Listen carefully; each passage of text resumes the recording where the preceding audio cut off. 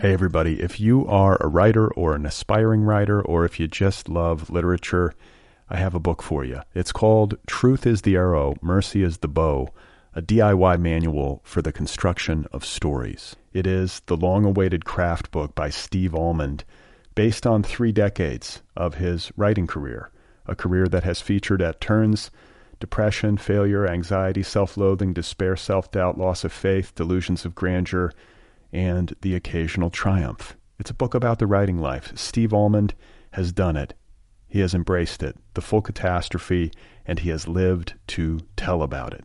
The Boston Globe says, quote, "This isn't just a book about writing, it's a book about honesty." And Richard Russo calls it, quote, "one of the best books on writing I've ever read.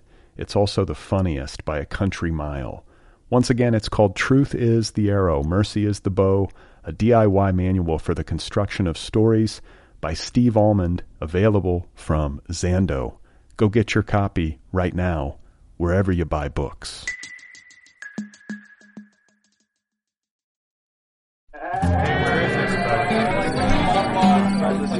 Hello, hey, how are you? Welcome to the Other People program. I'm Brad Listy. It's good to be with you. I am in Los Angeles. I hope you're okay out there, wherever you happen to be. I have a great show for you today. Vesna Maric is my guest. She has a debut novel out on Sandorf Passage. It is called The President's Shop. Sandorf Passage, in case you're not aware of it, publishes work that is born from displacement and movement.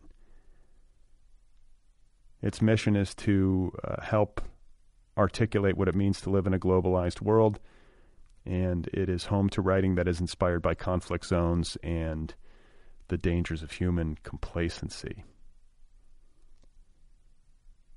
So Vesna Maric is originally from Mostar, a city in Bosnia and Herzegovina, and her debut memoir, Bluebird, was published back in 2009 to critical acclaim. It was longlisted for the Orwell Prize.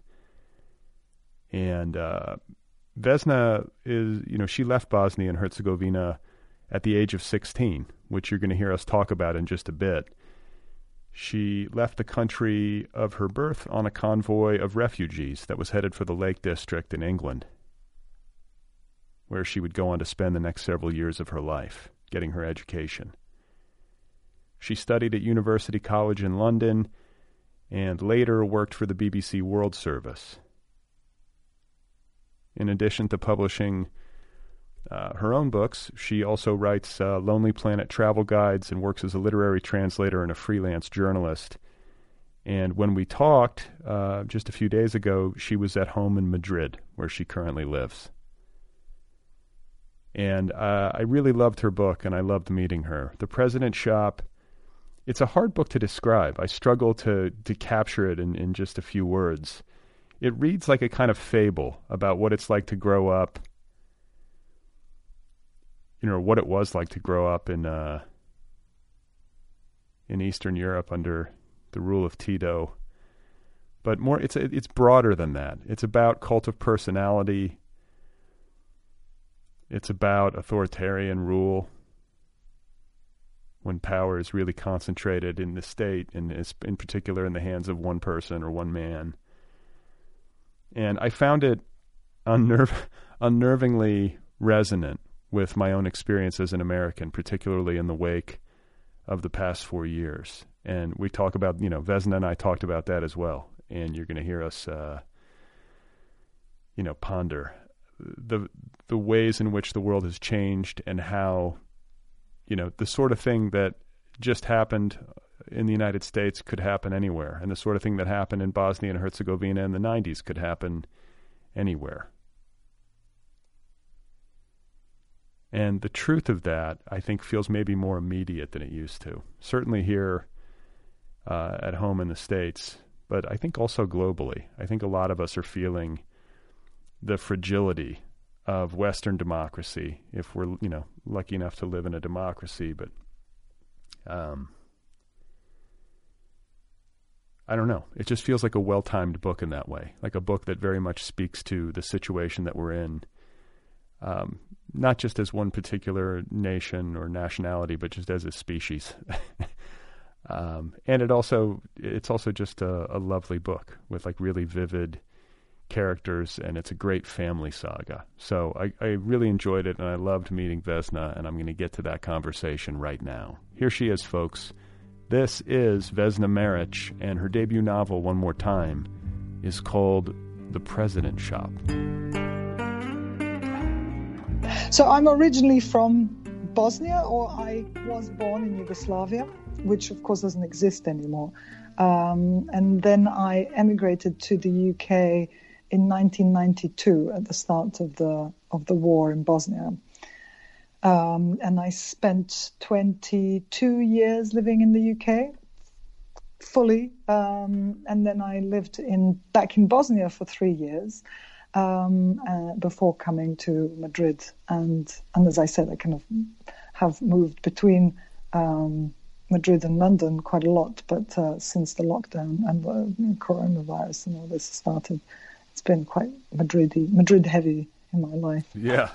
Well, and the beginning of the war, 1992, I guess that's a good time to get out, right? Before everything gets super chaotic. It's better than being there in the midst of all the chaos. But can you just talk a little bit about that process, like getting out, immigrating to the UK, circumstances on the ground? How old were you? So I just turned 16 when I left. So it was it was October 1992, and the war started in April. So, the war was kind of going on quite heavily at the time.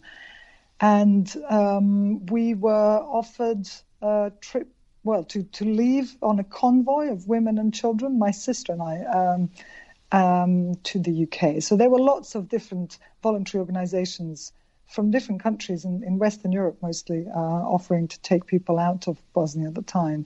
And this was one of them. And it was a local volunteer group from the north of England who came to Croatia with 2 coaches, big buses, and basically picked up all of us. So I left with my sister originally for 6 months. That was the plan. There wasn't sort of a plan. The plan wasn't to leave forever.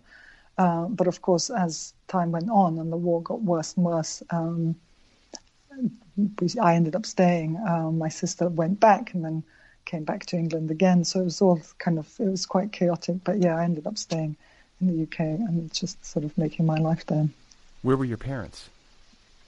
My mother stayed in Bosnia. She came and spent about less than a year in England. My father was, he was in Bosnia. It wasn't possible for men between the ages of 18 and 60, I think, to leave the country because they were army. They were, they had to basically, it was illegal for them to leave the country. They had to be ready to serve the army. That's what I want to say. And plus, my father was incredibly patriotic towards his hometown, our hometown, which I think I kind of put a little bit into The President Shop, this huge love that is felt towards one's kind of hometown more than the country itself, but just the hometown. So he wouldn't have wanted to leave anyway. And my mother, I think, like a lot of people at the time thought, if I get my kids out for a while until things get better, and sort of try and take care of everything, that she'd had back there. That was the sort of thinking. I never even questioned her decision not to come along with us until my first book, Bluebird, came out in the UK, and it was on BBC Radio broadcast as Book of the Week, and so parts of it were read every day. And people then commented on the BBC website and said, where was your mother? What kind of a mother lets her 16-year-old daughter go? And I thought, I've never even thought about it. It just seemed so natural at the time that people just did whatever they thought was best at that moment. So my mother came over to England for a year, and then my father died in that time. So she had to go back and basically save the flat that we'd lived in all our lives, because at that time, if any flat was empty, people would just move in and occupy it. It was a kind of wasn't really like a squatting thing, but it kind of was. It was a really chaotic time, so it was difficult to know what the best thing to do was. How did your father die? Did he die in the war?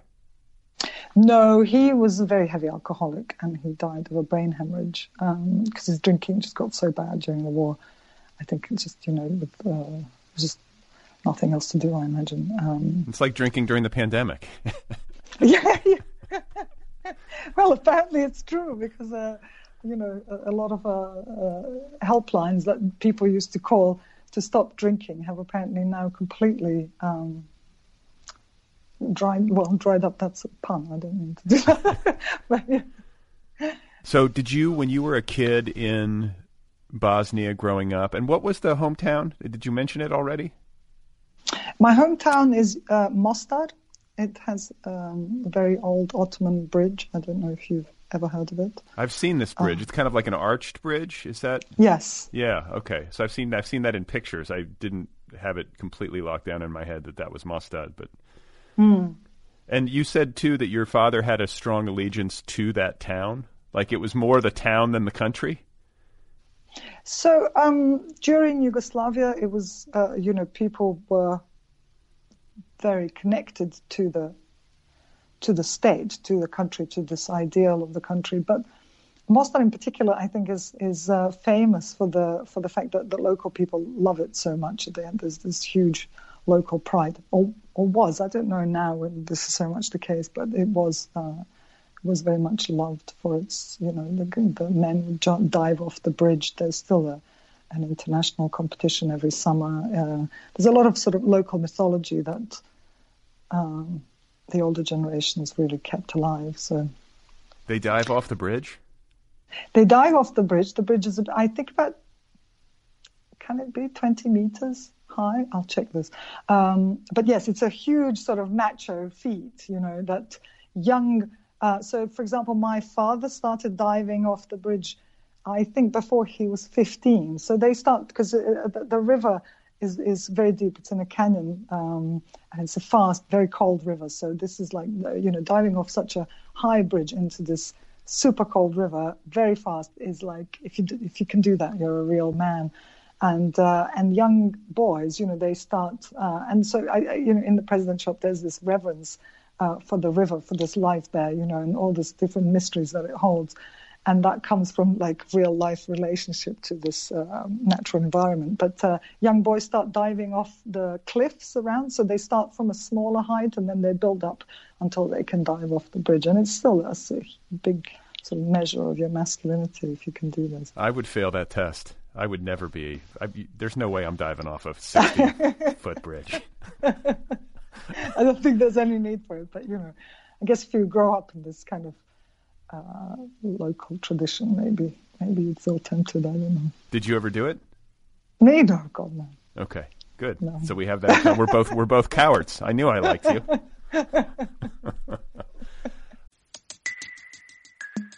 Hey everybody, if you are a writer or an aspiring writer, or if you just love literature, I have a book for you. It's called Truth is the Arrow, Mercy is the Bow, a DIY manual for the construction of stories. It is the long-awaited craft book by Steve Almond, based on 3 decades of his writing career, a career that has featured at turns depression, failure, anxiety, self-loathing, despair, self-doubt, loss of faith, delusions of grandeur, and the occasional triumph. It's a book about the writing life. Steve Almond has done it. He has embraced it, the full catastrophe, and he has lived to tell about it. The Boston Globe says, quote, "This isn't just a book about writing, it's a book about honesty." And Richard Russo calls it, quote, "one of the best books on writing I've ever read. It's also the funniest by a country mile." Once again, it's called Truth is the Arrow, Mercy is the Bow, a DIY manual for the construction of stories by Steve Almond, available from Zando. Go get your copy right now, wherever you buy books.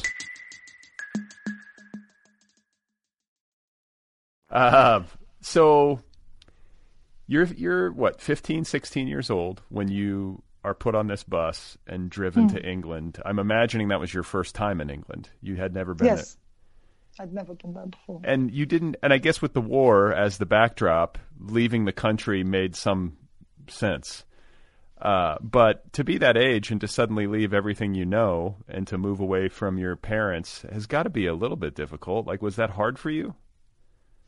Yeah, it was hard. I mean, one of the things about leaving at that age, so there's it's a kind of twofold thing. One, you're a teenager, so you kind of think you know more than you do, which can either lead you into, well, it can both lead you into trouble, and it can be quite a protective attitude, that kind of confidence that makes you achieve stuff that you may not be if you start asking yourself lots of questions. And the other thing was that once I got to England, we were sent to school, to an English school straight away. And everyone being the same age and everyone being into the same things like, music, smoking, whatever, drinking, that's kind of what you want to do. It was very easy to make friends, and then you adapt much more quickly. So those were sort of the positives, let's call it. But then on the other hand, you're really still a child. Now when I see 16-year-olds and I think, oh, that was me.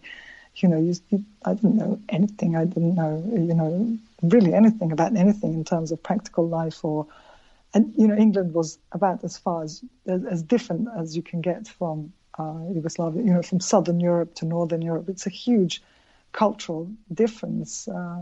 How so? Well, the climate obviously is like the first thing that everyone would, but more than that, it's just the sort of cultural norms, the formality, for example, that exists in the UK just does not have the same kind of weight in Southern European societies.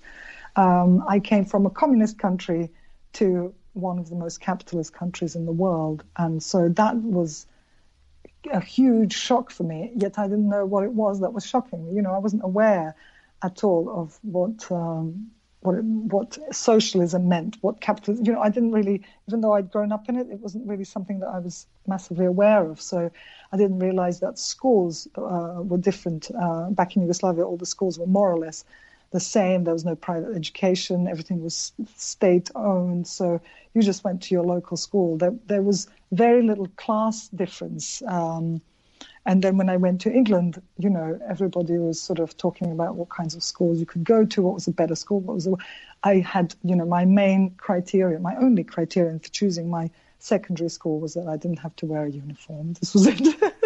So I went to several different schools and I experienced such a different range of the quality of education and of the people that went to school with me. It was probably a good thing because I got a good insight into what it means to live in this class society and how education is affected by that. Yeah, because I want to interrupt you on a personal note. But when you said that there's no such thing, or there was no such thing as private education in Bosnia, where you grew up and were born, that's something that that's an idea that I've thrown around. I feel like this class-based education system that we have in the States and that exists in England and other places is screwed up. Because it gives quite an advantage to people who, for example, can afford expensive private schools. Sure. And so if you just eliminated private school as an option, which I think is the case in Finland, and they have the best education system in the world. Yeah. It seems like suddenly you would have all these rich people who would be magically incentivized to make the public school system great. Do you but is there a flaw in that logic? Is a capitalist school environment where these schools compete against one another and the market decides? Having been through both systems, do you see one as being more effective than the other? I would certainly say that I'm all for non-private education. I mean, I personally would eliminate it myself. I don't think there's any justice in that at all. And I don't think equality in that way would result in anything worse. People across the Eastern European, former Eastern European bloc or whatever, Yugoslavia wasn't part of that bloc, but are known for their good education. I think One thing that I did like much more about British education, even though I didn't go to any like fancy schools at all, I have to say, like the schools I went to were really kind of lower down on these rags, but was the fact that there was a lot less sort of authoritarianism than we had in this old system, which I think is found across continental Europe. And I see it here in Spain. My daughter goes to school here, and I see that they still have a very similar education system to what we had in the 80s in terms of how classrooms are set up and, everyone kind of looking up at the teacher. So that kind of thing didn't really exist in England so much, at least on the level that I went to school there. And critical thinking is much more developed and encouraged. So those things are, I think if you take both things out of both, you can make a good system, but I don't think it needs to be private at all to be good. I think, if anything, it sucks out the money from the public, from the state education system that could benefit everybody. Did you speak English when you got to England? Like, were you fluent when you hit the ground? No, fluent, no. I mean, I spoke English enough to be able to start school, and I spoke enough to do all that. But I remember just in the first 9 months, which is how long it took me to complete the school year, it was like, I was completely fluent by the end of it. It was so good to be so young, I think. I was going to say, when your brain is all spongy and you can pick things up. Exactly. Yes. Now it's like take you twice as long or 3 times as long to get to being proficient.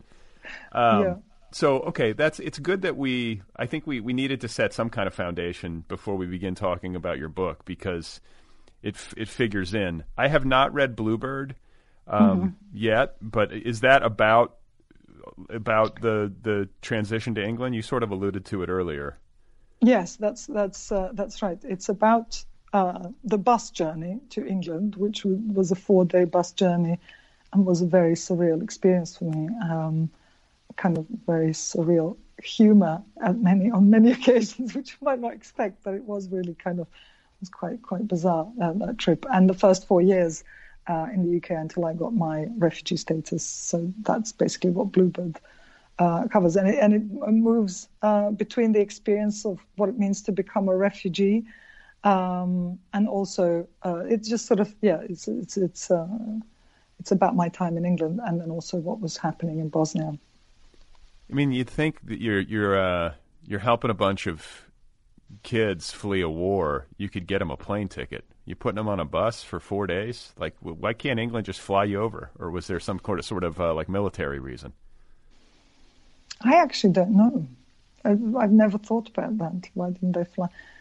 I think because it was like local people putting money together, like volunteering to get us out. It was probably much cheaper to get 75 people on 2 buses than to get 75 airplane tickets, I guess. Especially at that time, there were no cheap airlines.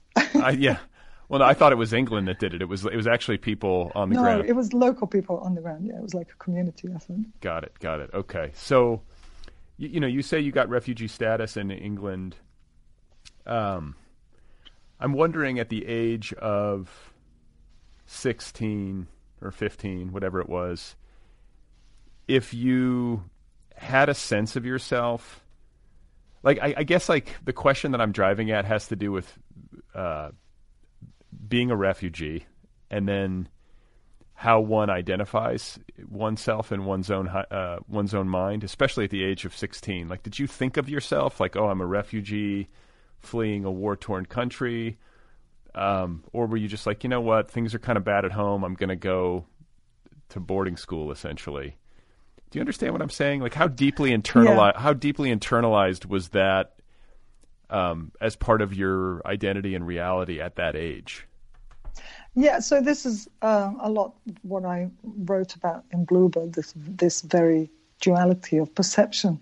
Of course, for me, it was we're leaving a war zone and getting out for a while until things get better, and then I'll go home and carry on with my life.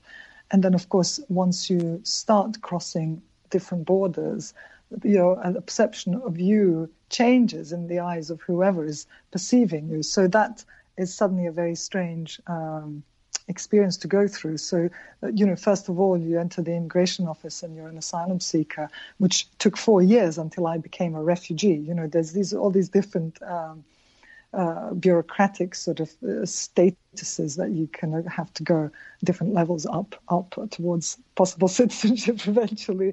But so that was one layer of being seen as a refugee, and we didn't really know what that meant, until we were sort of faced with all kinds of prejudices that go with the word refugee, and there are many, right? So some thought that we were not sort of miserable looking enough to be refugees. Some thought that we were from some totally wild place. You kind of got lots and lots and lots of different types of prejudices that. I'm not saying that people in Yugoslavia don't have these prejudices themselves about other people who are refugees, but when you're on the receiving end, you suddenly sort of think, oh, God, that doesn't feel great, right?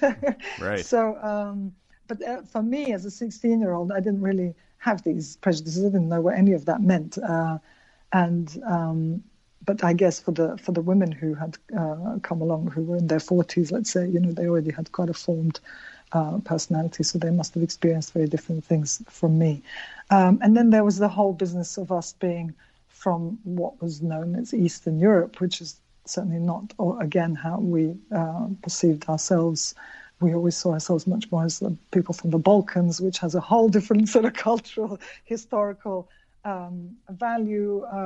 So yes, there were a lot of different perceptions being thrown on you. It's almost like you end up like a Christmas tree with all these different things that are hanging off you, and you just have to sort of keep track of everything or not. And did you? I meant to ask this earlier, but I'll ask it now. Did you see any? Did you witness any of the war at close range before you left country? Yeah, I did. Not as not the huge, long, protracted periods of time, but I was there for the first, I think, month before we left, and then later on I went back before going to England to say goodbye to my father and collect some things or whatever. But yeah, I did see some. Yeah, I mean, it wasn't obviously compared to some people, but it was enough. It was enough for sure. That's all you need to see. Yes. And then when you were in England, this is probably derived from me watching movies and television over the years that are set at English boarding schools. But you were boarding at a school, or were you boarding with some sort of host family? No, so I was living with a Bosnian co-refugee. We were living together in a house that was sort of attached to an English woman's house. And then after that, I rebelled and I wanted to live on my own. And then I had a very strange experience. All this is in Bluebird, so I'm kind of telling you the book. And then after that, I lived with an English vicar's family. But all this time, I went to a local school. I never boarded. No. That's. And then after that, so I moved from the north to the south of England, then to north again, all different sort of reasons. Until I went to university, but I just went to local schools that were just like English public schools. Yeah. Okay. Wow. Okay. And there must have been people who were kind, because like I was imagining you at a boarding school, and like it's really like entrenched classism and like these really mean kids, and you know what I'm saying? Like I was envisioning you in that sort of environment, but I imagine there was some of that. There's probably always going to be some of that in any kind of high school, but especially when you're coming in from afar. There must also have been people who were kind to you along the way, or at least I hope that's the case. Yeah, most people were very kind. I can't, at school, I don't remember any very bad experiences at all, especially not, no, I mean, there were people who were just sort of not very nice people in general, but I think either it was my sort of optimistic state of mind, but in general, it can be much worse, I'm sure, if you are a foreigner or an asylum seeker. The early 90s were a very different time in terms of emigrating than what we have today. I really would hate to be a migrant today. I think the general attitude has changed so much. It's like a dirty word to be an immigrant or a refugee. Never mind what you're coming from. I mean, you know it yourself, right? Being in the US, it's something's happened to humanity that has just. It's quite shocking. I mean, if you imagine that now in Bosnia, the route of the illegal so-called migrants, who a lot of whom end up in Lesbos, in Greece. And a lot of them want to get into the EU, have to cross the former Yugoslavia. And because it's the sort of frontier with the European Union, and Bosnia borders Croatia, which is the first country on that sort of level to be a member of the EU.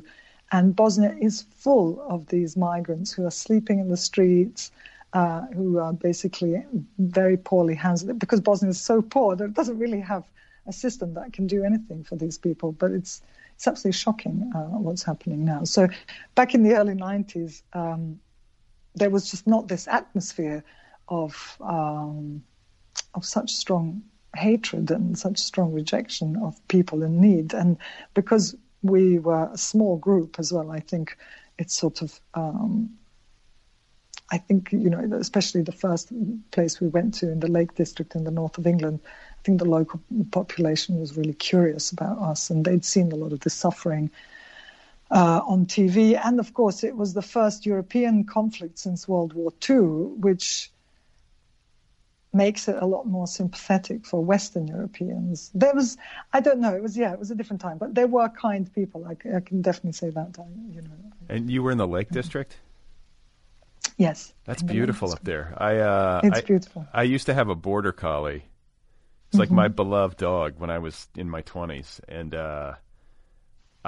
that's the region that the border collies originate from, up there. Did you ever see that? Like, were there sheepdog all around when you were up there? In fact, the Vickers family had a border collie. Yes, and it was a very lovely dog. But yeah, it's a beautiful part. Have you ever been? No, I got to go. I've been to England, but I haven't been to the Lake District, and it's easy for me to like fantasize about like somehow living there and having multiple border collies. It's an absolutely beautiful place. Yeah, that's a good spot to land. Yes, it was really great. And when you say vicar, that vicar is isn't that a Catholic priest, or is that like a government Protestant? Okay. Protestant priest who can marry and indeed did and had a family. So I lived with them. Oh, okay. Well, all of this sets us up to talk about the President's Shop, which, I think had you published it 5 years ago, would not have nearly as much resonance for me as an American reader as it does now. The book is shockingly, in some ways, resonant as an American citizen after what we've just been through over the past, 4 years, especially with the presidency of Donald Trump. I recognized a lot of my own country in the descriptions you made of the nameless country in the book. Like, you made some creative decisions about how to depict the world of your story. Can you talk about that? Like, instead of getting specific, you kind of created this fictional universe that could almost be not any place, but it felt like a very deliberate decision to not name it. Can you talk about that? Yeah, you're right. I mean, I really didn't want to name it, although it's very closely based on Yugoslavia, on the Socialist Federal, I can't even say Republic of Yugoslavia. And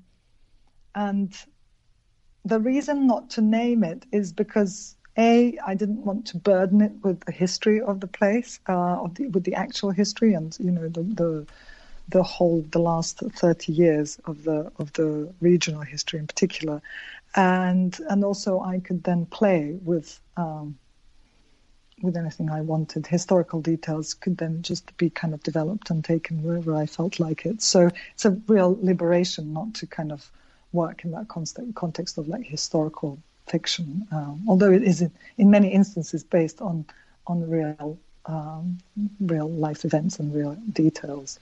Yeah, it made me think a lot. Like the book, just to kind of quickly encapsulate it for people listening, is about a family. And the family, does the family have a last name? I don't even think, is there a last name? It's my son. Oh, that's right. It's Maric. That's right. That's right. But there's the parents, the daughter, there's the uncle, and then there's the great uncle. Is that right? Yes, that's right. Yes.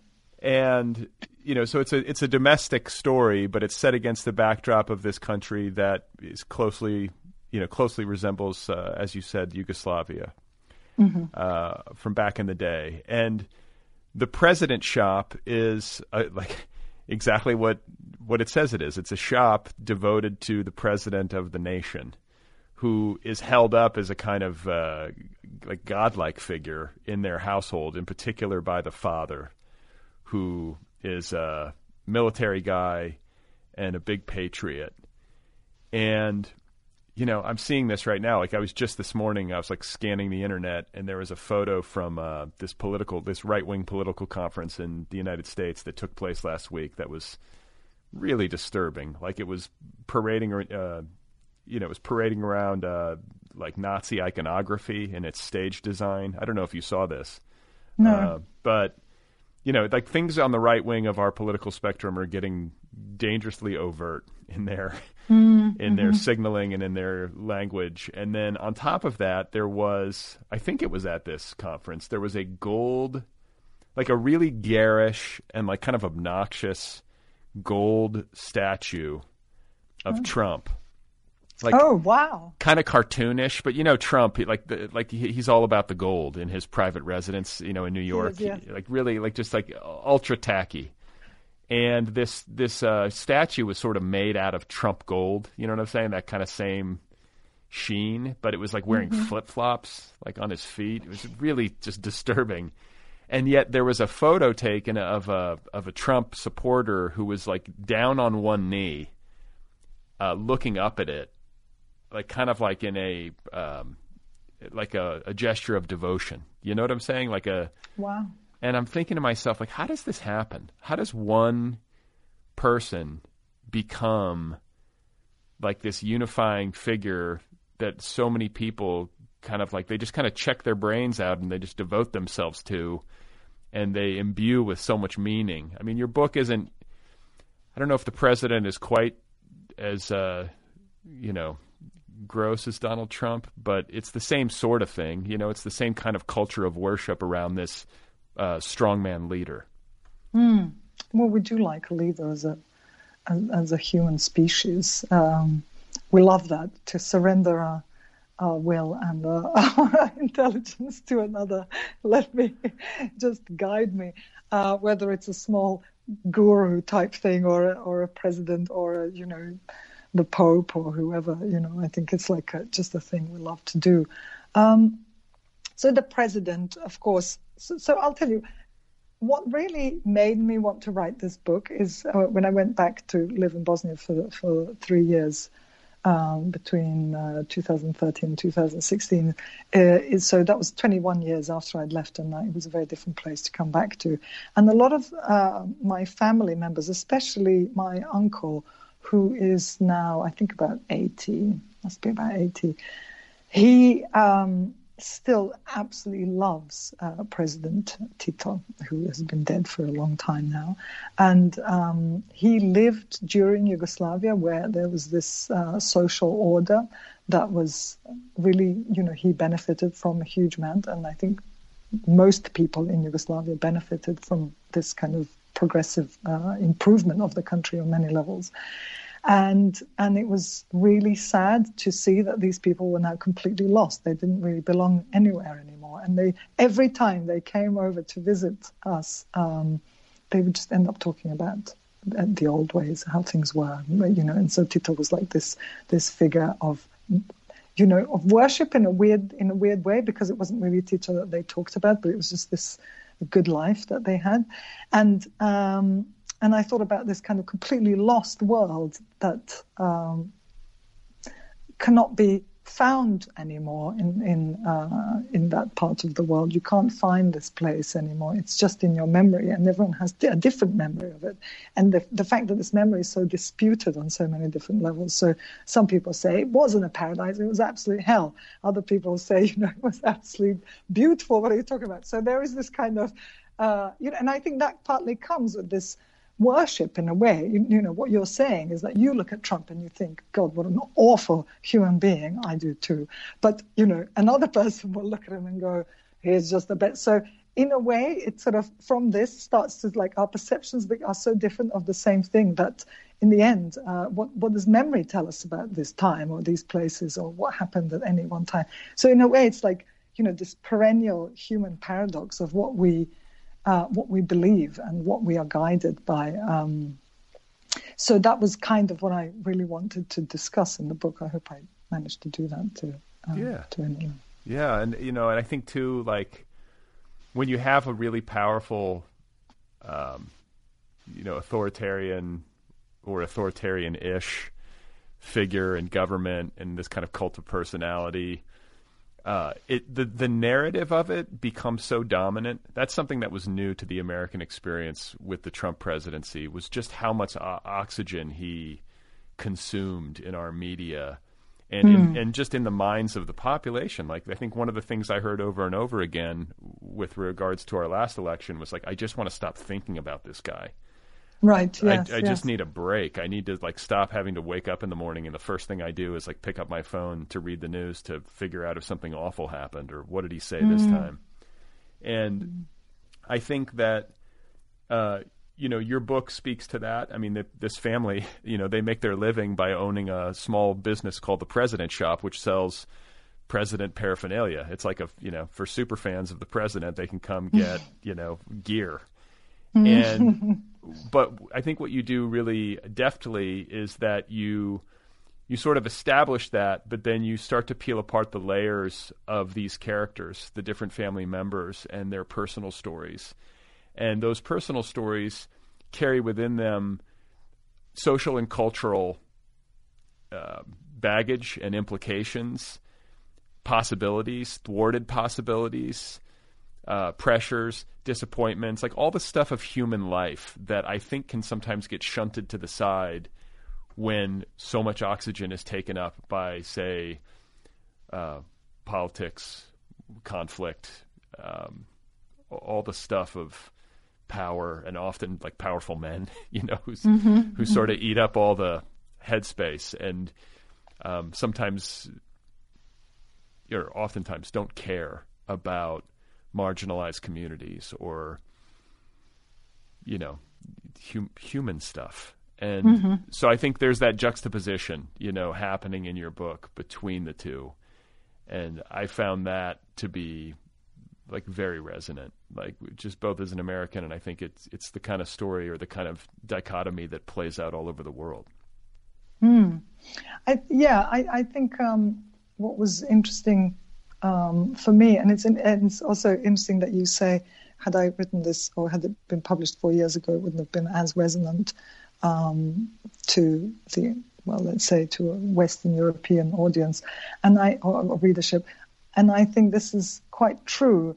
And that's kind of what I was trying to do when I was writing Bluebird. One of the reasons, one of the things I really wanted to put across was that the personal tragedies that come in the wake of political disasters are a human condition, not something that's, only saved for sort of third world countries or certain other, the lesser parts of humanity. So in a way, I think the last 10 years of our sort of recent history have shown that, nationalism has been rising in Europe, in Western Europe, with Brexit, with Donald Trump and whatever. And I think just what happened in Yugoslavia, which is where nationalism sort of just imposed itself on this void of values, I'd say, or of any real social content, nationalism took over. And I think that's kind of what's happening all over the world now. And so with the president shop, this idea of this huge love of the nation and of the president, of the great leader, even though it's really heartfelt by the father, by Reuben, who he really loves and believes in the national project. So he was in the partisans, and a lot of those stories of him and his wife Rosa, who both fought for the partisans, those are real life stories that I found. I really kind of researched real stories from the partisans and things, and obviously some of them I elaborated a little bit to give them this sort of extra dimension. Can I ask you, was that family like stuff, or was it just stories that you picked up from like doing research, like, are these stories that are close to you personally that you were using as models for the President Shop? So elements of it are personal, and other parts are from various films I've seen, from the different testimonies. So we really were raised with the president everywhere, in our school classrooms, every official room. We all had the books of the president's, of Tito's life stories, of his stories. And so we were, we even had a competition at school, although they tell me that this is only a Bosnian thing, it was called Tito's Parts of the Revolution, or Tito's revolutionary parts, you could call it. So we had a competition of who knew more about Tito's personal life details and of the different battles that took place in World War II. And then if you won in your class, you went on a higher level competition. There was this incredible worship. And my grandmother, who was Catholic, had a picture of Jesus and a picture of Tito next to it. It was like the same thing. And when I went to England, and I kind of saw how, although it's not very overtly religious society, but it's a Christian society, so you can see, in a sense, where the church is, or where the other state symbols exist. These spaces were really populated by Tito in a way that was clearly sort of studied and worked quite well. So we grew up with this huge reverence for him, and we, if you were going to tell the ultimate truth to your friends, you would swear on Tito's name, and only then on your mother. Well, it's funny that it's bringing to mind. I read the memoir by Marina Abramovich. Oh yes. Who, I want to say she grew up in Belgrade. In Belgrade, okay, yeah. But Tito, like her family, I remember reading about Tito in that book and how much devotion, or at least like they had a relationship to that government. And yes, her father was in the military, as far as I remember. I haven't read the book, but I know he was a very strict man. Yeah, no, actually, that's right. And he's kind of Reuben-esque. I don't know. Her mother, I remember, was like abusive and kind of awful to her. But, what I think like I would want listeners to know, because I described the father, Reuben, as being kind of like a hyper-patriot and a military guy. One of the things that description might sell short is how likable of a character he is. Like, he's such an earnest patriot. Yes. You know what I'm saying? Like he really believes. Yeah, he really believes, and he's a good dad. He cares about his family and loves his family quite a lot. And then the Rosa character, she's like a ninja. Like, she is she's a badass, like roaming through the forest and tracking people down, and just a lot of native intelligence and street smarts and physical and mental toughness. She's kind of a great character. I don't know if she's based on anybody in your life, but we should all be lucky. We should all be lucky to know a Rosa. Yes. So this was she was a kind of prototype, slightly, of a lot of the stories that came again from World War II, from the female partisan soldiers who fought alongside men in, they were really super tough, and they worked their part equally. And many of them formed the government later on and were national heroines and blah, blah, blah. And there was an anti-fascist movement of women. So women were really kind of part of the whole struggle against fascism, as we were raised to call it. But then after World War II, there was a massive national campaign to put women back into the kitchen. There were these manuals coming out, how to keep your floor perfectly clean. It was absolutely incredible. And lately there have been a lot of studies made to show how this shift happened from women who had really, just like Rosa, done incredible things and were super brave and physically strong and agile. Had to then become these sort of just domesticated creatures again, and I think it's sort of what happens to Rosa. She's almost like her energy is on sort of a reserve mode until she has a chance to express it again. Yeah, well, I mean, I think for people who live in that kind of high intensity, like geographically or I guess experientially, like if you're a military person and you're in a theater of war and you go through combat, it's like the movie The Hurt Locker, the transition from military life or that kind of heightened reality into like a slower paced domestic experience can be really jarring.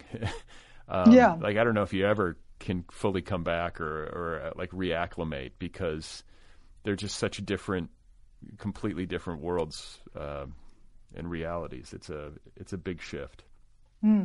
Yes. Do you know? I guess you must have known people who would, be fairly characterized in that fashion, like people who went through the war. Do you have family members who might have had a more intense experience of it, and then who had trouble in the aftermath readjusting?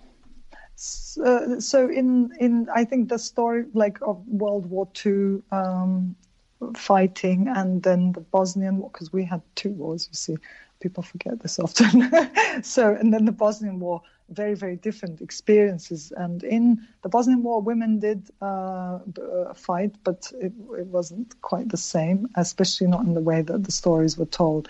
In the post-World War II Yugoslavia, women were really celebrated and their achievements so publicly. Now you don't really, there wasn't at all a similar thing after the Bosnian War, and probably for the best. But it was, I don't know anybody personally who was, like, none of my family members, as far as I know, on the female side, were actively involved. But there was a lot of mythology. We were really, just like in the US, you might have been raised watching action movies by Hollywood stars. We were raised watching partisan films, because Yugoslavia had a huge film industry, which was dedicated to making, you might call them propaganda films now, but they were really the films that sort of celebrated how the country was defended. And there was some incredible cinema. So one film director called Želimir Žilnik, who I will mention as a really special individual, he's now maybe in his 70s, and he used to make these quite avant-garde. There was quite an avant-garde scene in the Yugoslav film industry, and he used to make a lot of things about minorities in this sort of apparently egalitarian socialist country. There were still minorities living quite badly, so he was quite critical of the system. Anyway, he then made a documentary maybe 10 years ago about a woman who was 100 years old. She was 99 years old, who had had this incredible life of having been a partisan, done all these, survived many, many difficult conditions, was a prisoner of war in an Italian camp during the war, and was then part of the formation of the Yugoslav Republic, and then suddenly didn't toe the line when it came to the split with the Soviets, and was sent to a political prison camp by Tito and the people that she'd fought with, right?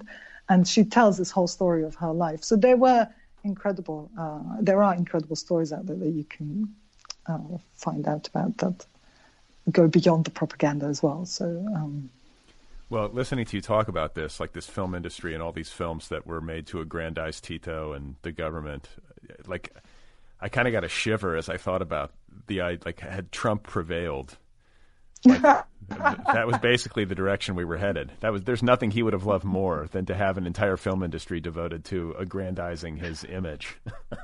You've already had The Apprentice. I mean, exactly. How we first came to know about him. Yeah, I mean, it's the other way around. It's the complete cartoon. I cannot even believe it's real, but here we are. And, another thing that your book made me think of, and what this conversation is making me think of, is, not only the way that the story that you're telling and that the history that you lived is now more resonant in the States than it ever has been in my lifetime, but the fact that there's a greater global resonance. And I think the reason, or one of the reasons for that, might be the pandemic and the way that that's had a kind of leveling effect on all of humanity. We're all going through it.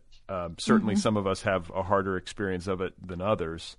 But, the pandemic, the virus doesn't discriminate. The virus will infect any human being it can get inside of. So I think that has a leveling effect. I also think that climate change and the advancing crisis that we're facing with regard to climate has a leveling effect, because it's forcing the issue on us whether we like it or not. You talked about refugees in Croatia, and you talked about the environment that we live in now when it comes to being a refugee versus the 90s when you made your transition to England. We think it's bad now. Wait until there's 2 feet of sea level rise in all of these coastal cities particularly in lower income regions, get flooded and people have nowhere to go. That's coming, especially if we don't get our act together on fossil fuels. Like the scale of the human crisis is beyond, I think, most people's imagination. Like even if you're on board and you're facing the facts, I think to try to wrap your head around what that's going to look like is a tall order. We've never seen anything like it. And I don't know. I guess, is it strange for me to have all those thoughts in the context of your book? Because your book is not a climate change book. But I'm certainly thinking about the future that we're facing globally, and the kinds of governments that we're going to need, and the kinds of international government cooperation that we're going to need in order to manage what's coming. And I'm not sure if there's an existing model for it yet. We're going to need to be very resourceful, and we're going to need to have some real human wisdom. And I'm not, some days I'm hopeful, other days I'm like, oh, we're fucked. I don't know where you fall on that scale. I was just before our conversation, I was looking at the newspapers, and there is never a good idea. Never a good idea. Never a good idea, right? Yes, I end up ranting for about 10 minutes. So I read this piece of news where the Spanish, what are they? The Sisters of the King or something like this, got vaccinated abroad so they could go and visit the king who has self-imposed exile in Abu Dhabi, blah, blah, blah. And I was reading about all these corruption cases of the Spanish royal family. And, you just read the list of the things that they've been, especially the old king has been found guilty of, some embezzlement of some millions and millions and millions of euros. And you think, and they still live in this massive palace while there are still people sleeping in the street. I think this is our problem as a species, is that we don't see who's exploiting us, or if we do, we don't seem to be able to plug into being, some kind of true solidarity with one another, and to understand that we shouldn't be afraid of being poor, and we shouldn't sort of really go up there and hope to be, powerful and rich. I think we have all our sort of, we talked about worshipping, and I think this is, again, sorry, I'm going all around, but Trump is a real symbol. I mean, he didn't appear out of nowhere. He really came as a complete consequence of everything that's come before him, and he is this almost like a parody of our values in the 21st century, right? He's the sort of gold statue in flip-flops. And unfortunately, he is also a complete embodiment of the deep racism that exists in the world, and that racism in the US has one particular form, but then across the world it has its forms, and again in the anti-refugee, anti-migrant attitudes that are spreading. And unfortunately, all this is taking us to a really bad place.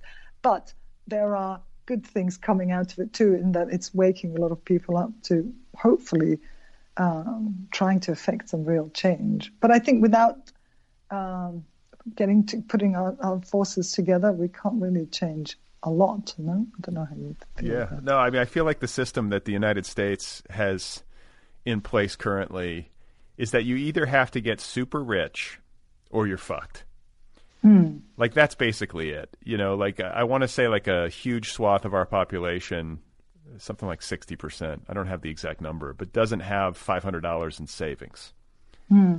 But yet we're the richest country in the history of the world. And all of the money, like, you know, gold floats. It's all at the top. And so, you know, what we're told we're the greatest nation in the history of the world. This is, you know, something that our leaders love to talk about. They love to kind of thump their chests and wave the flag. And there's all this national pride. And I think people buy into that, not realizing that they're getting fucked over. You know, they can't even make a living wage working 50 hours a week. And I think that when you have that kind of system, and then you have the power and the sort of preeminence of Americanism to at least to some degree around the world, like, that system sort of gets replicated. Capitalism gets replicated. Sure. And it makes people miserable.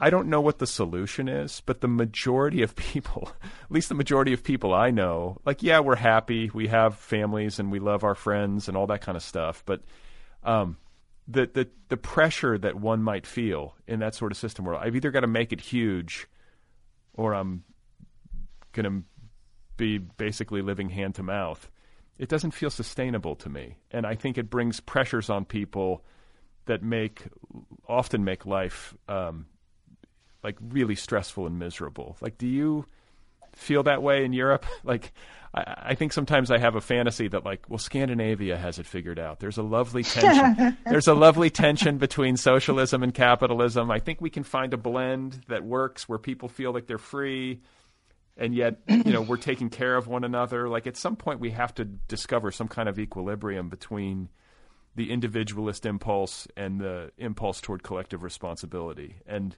I don't know, like, these are the kinds of thoughts I have in my head. Like, how do we figure this out? What's the right way to do this and organize ourselves? Yeah, I don't. I mean, as far as I know, Scandinavian countries, although they have this egalitarian system, are some of the most racist countries in the world. Yeah. And so, you know, it's quite a difficult one. And I think there is, you know, we've got to do both. We've got to try and sort of evolve individually in terms of our attitudes towards authority and power. So, you know, again, what we kind of said earlier about how we like to surrender our responsibility, really, that's what we surrender. When we follow another, and any kind of leader, we surrender our responsibility to somebody else because it's easier, I think. And the other thing is, with that, we need to work together with that responsibility to then make sure that everyone has enough. And, you know, it's very funny that, like, now it's become possible to talk about this again. But I remember, you know, especially in the early 2000s, or the noughties as they call them in England, to even talk about any kind of social justice was so unfashionable. You know, people sort of would just go, oh, it's ridiculous, you know. There was this sort of huge boom going, everybody was buying houses. It just didn't seem necessary to a lot of sort of middle-class people.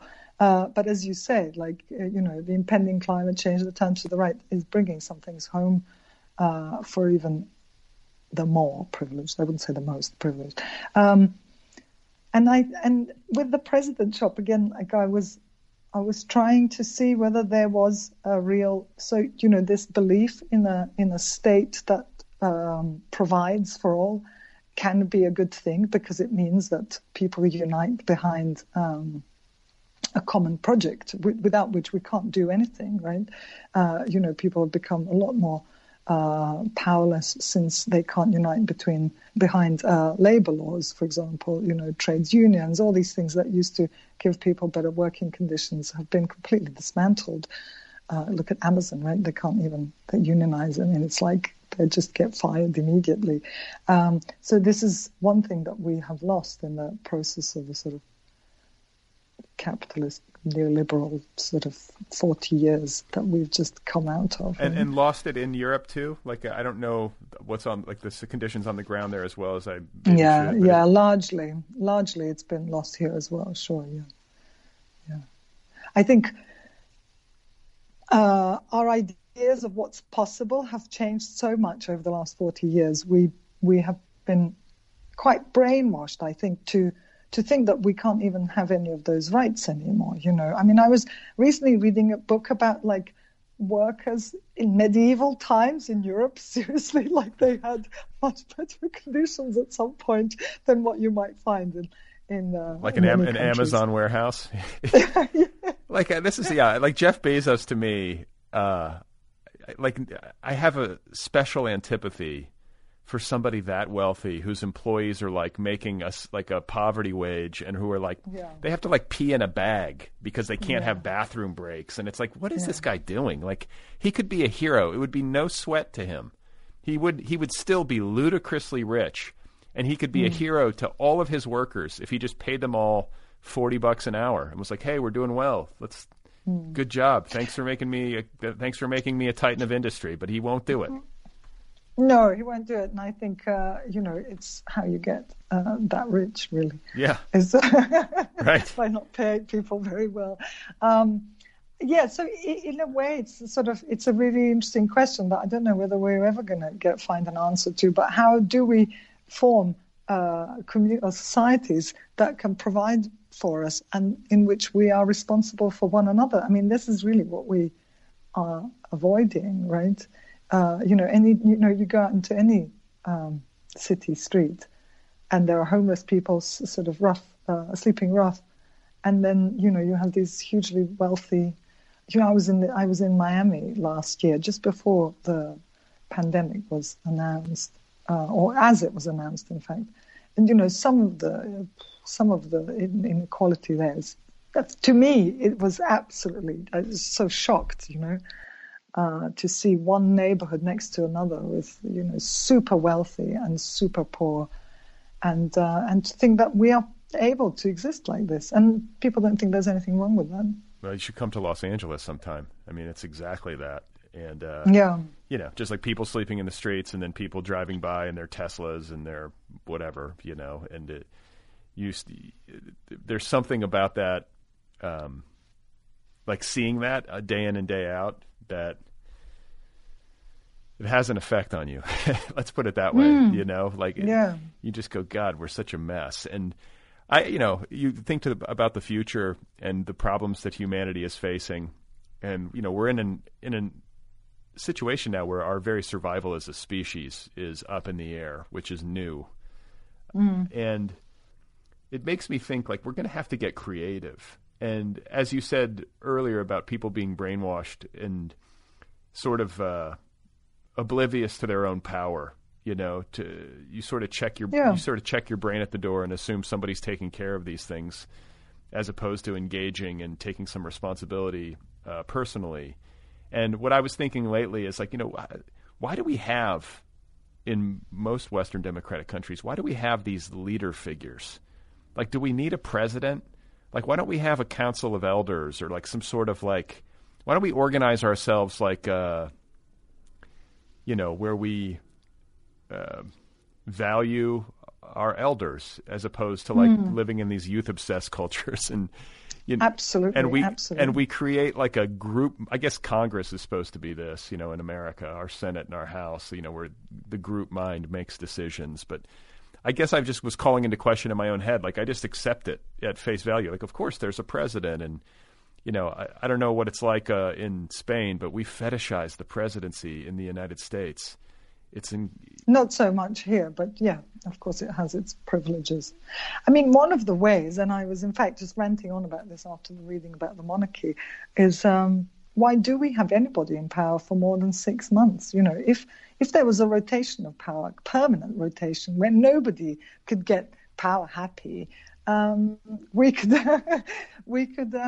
I'm sure things would be quite different if there wasn't such a status attached to being powerful in that way. A lot less. I think there'd be a lot less corruption. I mean, obviously, probably there would still be some, but I'm sure that there would be, if people were just simply responsible for our roles and to understand what our impact is when we make certain decisions, we wouldn't give up our responsibility so easily. And I think something I've thought about a lot is, why do we do this? Why do we fetishize power and wealth so much? Is really because we're afraid of poverty and destitution, and for a good reason. I'm not saying it like her, but the problem is that the more we're afraid of those people who sleep in the streets, the less empathy we have towards them, and the more we drive this thing of accumulating, of getting more. And it's I don't know. I think it's probably an age-old issue, but there is certainly enough stuff in the world for everybody to, I think, have what they need. Yeah, no doubt. It's just you got to get people who have accumulated exorbitant amounts to part ways with a good chunk of it, and that's where things get difficult. So we could also not fund the military in the same way. We could not fund war. There's plenty of money in every country that could go into the things that we really need. But somehow our systems are made really to work away from our own power. Okay, so as somebody who has the set of life experiences that you do, you grew up in a communist country, you were educated, at least in secondary school, in a capitalist country. You've lived a mostly Western European adult life, right? That's the way you would characterize it. How do you identify, or do you identify yourself politically? Like, are you like, what do you believe in? I'm a socialist, I'm a Marxist, I believe in, I'm a humanist. Do you know what I'm saying? Do you have an ism that you subscribe to, or are you more like me, where I'm just like trying to feel my way through, and I'm sort of like, I always feel hesitancy when it comes to joining clubs or like planting a flag in the ground, and yet I always sort of want somebody to tell me, like, what's the answer? How do you make sense? Do you have a way of defining yourself in that way? I don't know. I'm a bit like you in that I don't necessarily want to put any labels on my feeling and thinking about politics. I would certainly say I'm left of centre for sure. Yeah, me too. I have a lot of sympathy. I have a lot of sympathy towards socialism as an idea, and it certainly is a sort of set of political ideas in terms of free education, free health, all those things that I have experienced the benefits of in the UK as well. Where you have a national health system and free education. So I have a lot of interest and real sympathy towards like anarchism in the way that Noam Chomsky writes about it. So these social structures, in terms of this like rotating power, how power's actually directed in this anarchist system is really, really interesting, and I think quite smart and helpful in a practical way if it was ever implemented. There are some anarchist schools in which the children and teachers are supposed to be on the same level. I quite like this anti-hierarchical ideas, right? But there's a lot of interesting stuff there. It's funny. You're making me remember an interview I did years and years ago with Dennis Cooper, who I think is an anarchist. I mean, this was almost a decade ago, but I remember talking with him about it. And, I got to be honest, I haven't done a ton of reading about anarchism, but I think that the average American anyway, when you're like, hey, I'm an anarchist, they immediately think you're going to like tip their car over and throw like a rock through their window. Yeah. Yeah. But what you're talking about is like less of hierarchical structuring to society and to the systems, political and otherwise within that society. Yeah, as a sort of a real political and almost philosophical idea. And it happened, there was a lot of writing done about the Spanish Civil War, and there was a sort of anarchist whole movement, and entire villages and towns were organizing in this way. And it's actually a very organized system. So I think what happened to anarchists, maybe it was like co-opted by the punks in the 70s who were just like fighting each other or something. I'm not sure where it got this terrible name, but because it's sort of anti-authoritarian in this way, that there is a kind of certain group of people that hold the power. I think, of course, it was a very, very challenging idea, both to the left and to the right, which depend on these systems that are so entrenched and that we know so well. So yeah, I know exactly what you mean, and I have had these discussions with people where I was like tried to say it's really interesting. You should read about it before just completely dismissing it. So yeah. Well, that's why I like reading somebody like Noam Chomsky, because he always forces me out of my comfort zone. Like, makes me question what I think I know, and often makes like really like kind of just like obliterating arguments. Like he can take apart like a prevailing notion and just completely dismantle it for you, and then you're left to sort of make sense of like how to operate in the absence of it, or you know what I'm saying? And I think that when it comes to the future and it comes to how human beings behave and organize themselves, this is exactly the kind of creative thinking that it's going to take. Like, we're going to have to be willing to try things.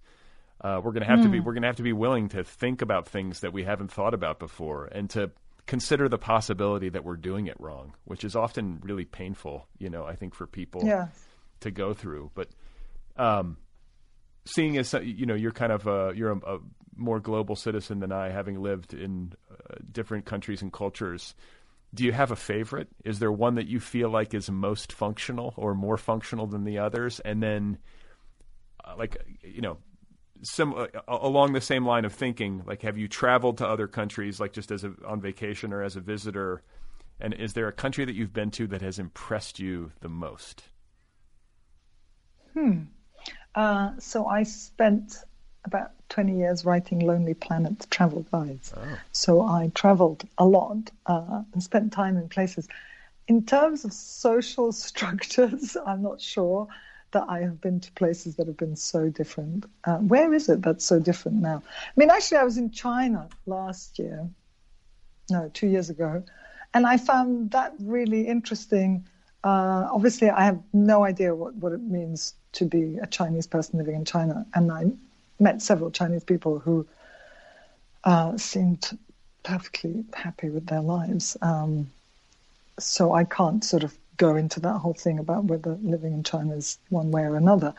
But from what I could see as a visitor is that there was a very nice sense of sort of communal life, even though I was in Shanghai, and it's a hugely kind of consumerist city with these huge shopping malls and whatever. There's still a lot of older people especially, would go out in the parks and get their speakers out and dance. And they seemed to be able to socialize away from consuming. They were just sort of enjoying themselves. And so that was something that I really, really enjoyed. There was a sort of calm I felt there. But, it's very difficult to judge a place by going there for a month or, I spend a bit more time than you might do on holidays, but it's very hard to know these things. I used to come to Spain a lot before spending any significant time here, and I thought I knew what the life was like here, but I actually didn't really. Then I learned a lot more since I've spent more consistent amount of time here. Yeah, it's really easy for me to sort of fantasize. Like I have big New Zealand fantasies, like a lot of people. Like New Zealand, it's the place. It's We've just seen that. Yeah, they've got it figured out. They've got this like great like female prime minister or whatever, and she seems like really humane and bright, and you know they seem to be functioning. And then I can sometimes be like Japan. Everyone's so fucking polite and everything's clean and.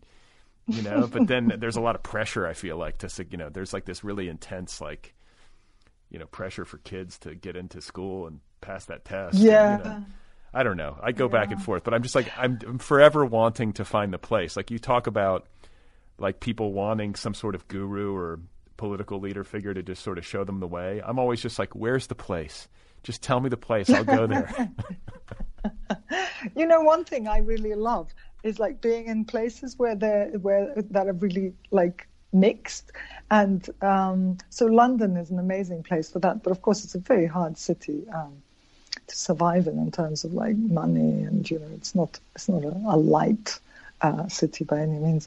And then I was in Florida last year, as I was saying, in Miami, and then again that sort of blend of people. I really love that. That to me is. There's huge potential in that if can be harnessed properly. Well, so there's hope for America then, because we've got to, like Los Angeles. There is, and I was there just as Bernie Sanders was sort of still in the race, and I was with some young women who were like campaigning for Bernie, and they were all like super sort of mixed backgrounds, and it just felt fantastic. And I thought, I just spent time, in fact, researching a Lonely Planet guide in North Florida, which was all like Trump land, super weird. I came back freaked out, thinking, "Oh my God, these people are going to vote, and it's just the end of the world is coming." And then I was invited to a few of these campaign nights for Bernie Sanders, and suddenly it was like, "Oh, this is brilliant." So that's what I mean. I think wherever you go, there's good stuff and bad stuff, of course. Structurally, it would be great if the world could just get its act together. Maybe the answer is like be like Finland without the racism. Is that the answer? Yeah. I think the Finnish seem to have a decent system. Certainly, when it comes to education, you really read a lot of good, interesting stuff. Yeah, and I should say too, like all of my. Idealizing. I've been to Sweden, but I have not been to Norway or Finland. So it's much easier, I think, in some ways. And I went to New Zealand a long, long time ago. So it's easier to idealize places when they live in your imagination.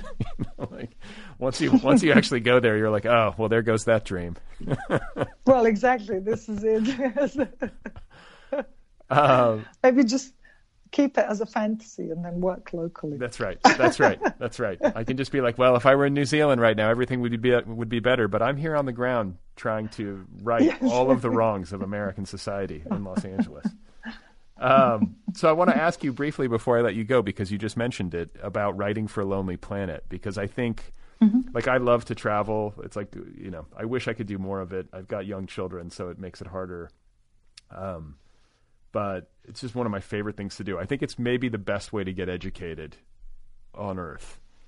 I don't think anything you can do in a classroom compares to the intensity of travel and how quickly you learn and at high volume. And so I think it's like there are people out there, like being a travel writer sounds awesome. It's like, wow, that would be so fun. Just travel and write about it. And I'm sure that the lived reality of being a Lonely Planet writer is maybe not like everything. It's not maybe as good as the dream. Like, what is it like to actually do that kind of work? It's definitely not as glamorous as people seem to imagine, because you're going on a budget, on a publishing budget. So, you're going for a month or two, sometimes depends on how long your research is. So you've got to spend your money wisely. And you've got to go to all the places, I was in Greece a couple of years ago, and I had to go around all of the border towns, because of course people travel by land, so it's very important that there are these cities and towns covered where there are border crossings. But there's absolutely nothing to see there and nothing to do. So you can kind of get stuck in these places, but sometimes they can also be quite charming. And it's a great job because you are free. There's no one above you in that way, that you don't have an office. And so for me, it's perfect because I don't want to go to an office. I don't want to have a boss in that way. I don't have a problem with working from home.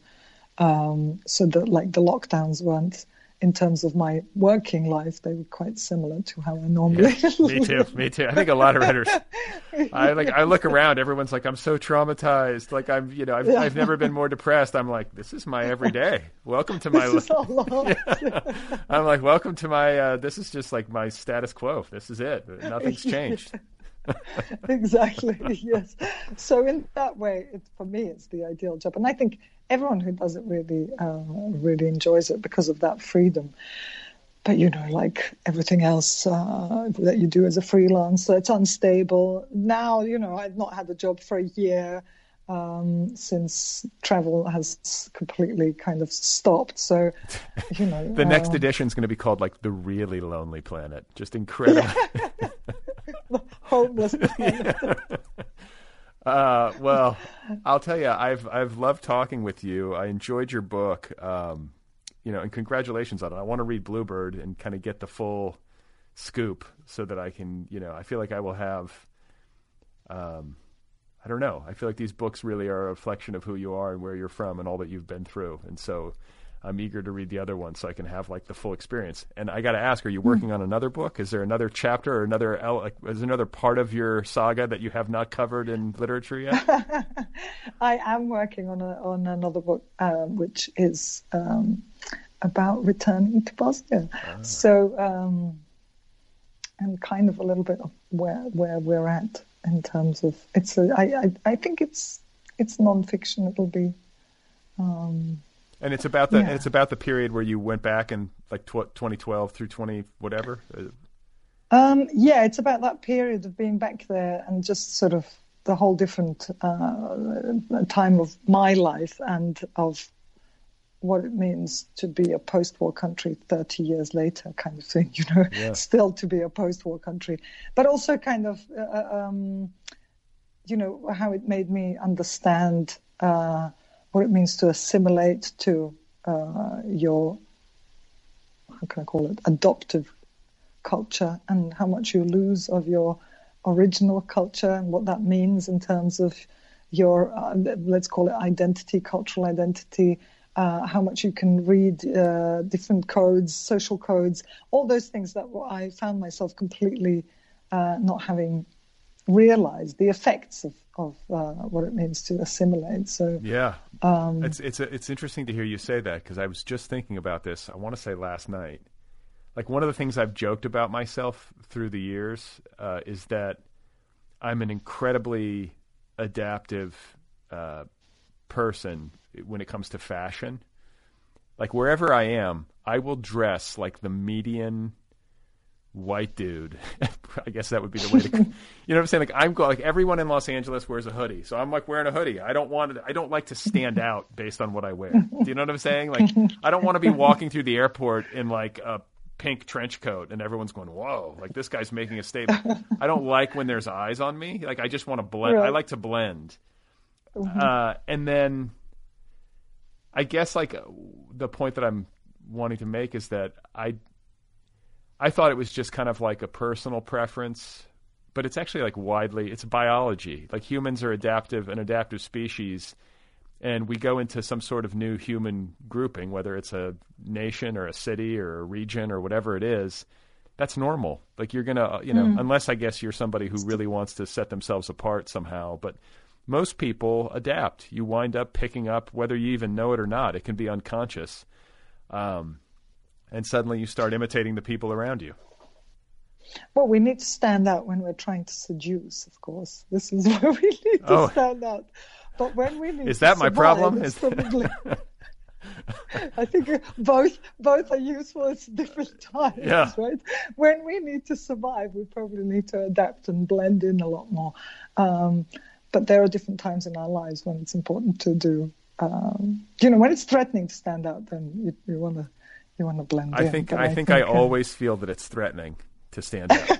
That's my default mode. Just, I'm not even here. Just don't notice me, please. I'm barely even here. That's why I hide in my garage and do podcasts all day. It's perfect for me. Oh, is that your garage? Yeah. It's very fancy. Well, yeah, I mean, bookshelves and everything. Yeah, I mean, this is like, it's kind of like we made it into a living space so that we can like watch movies in here. But okay. Yeah, I used to have a proper garage with like a wasp's nest, and there was asbestos, and it was dark, and there was like a single light bulb. That was at my old house, so we've got a nicer garage now, but it works better for podcasting. I used to have people come over, including like I had some people come over who they're like these authors who like would have a driver, because they're on book tour and. They would come to my house for the show. We'd go to my garage, and they would just be looking at me like, "Am I going to get murdered?" I'm just like, "Hey, like this is the only place," because my kids were even younger then. I'm like, "It's either that or we're going to have screaming children like interrupting us." So, this is a nicer, more civil experience. Is the point? That sounds good. Yes. Well, do you have a name for the new book so we can look out for it, or is it still early? It's still early. I'm still finishing it, let's say. I've written about 2/3 of it. Oh. But yeah. Okay. Well, we'll keep an eye out. It's great to meet you, and congratulations on the President's Shop. Thank you. It was really lovely to talk to you, and thank you for inviting me. All right, everybody, there you have it. That is Vesna Maric, and her debut novel is called The President's Shop. It's available now from Sandorf Passage.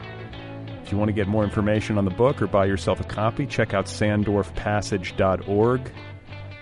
You can find Vesna Maric on Instagram. Her handle there is Vesna Marks, Marks with an X at the end. Once again, the novel is called The President's Shop. Go get your copy immediately. It just dropped. Yesterday, I believe. The Other People podcast is offered freely. Almost 700 episodes, all available to you for free. It's a listener-supported show. If you would like to tip your server, you can do that over at patreon.com/otherpplpod. Patreon.com/otherpplpod. You can support the show for as little as $1 a month. It helps. The Other People podcast has its own official app. That, too, is free. It's a great way to listen to the show. If you want to get the app, go get the app. It's free. If you would like to write to me, if you have something you need to say, get off your chest. If you want to tell me a story, give me feedback, whatever it happens to be, you can email me at letters@otherppl.com. Letters@otherppl.com. If you would like to get an Other People t-shirt, sweatshirt, tank top, you can get a onesie for your baby. You can do that by going to the show's official website, otherppl.com. Just click on the t-shirt in the left sidebar. It's good apparel. It's soft. It's snuggly. It feels good to wear. It's good. Trust me, I like t-shirts. These are good t-shirts.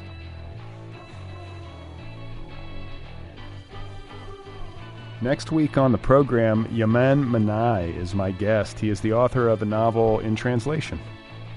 It is called The Ardent Swarm. Great time meeting him. That's coming up next week. I'll see you then. I won't see you, but you know what I mean. I'll talk to you. And Yaman Manai will be my guest. The Ardent Swarm is a TNB Book Club pick. All right?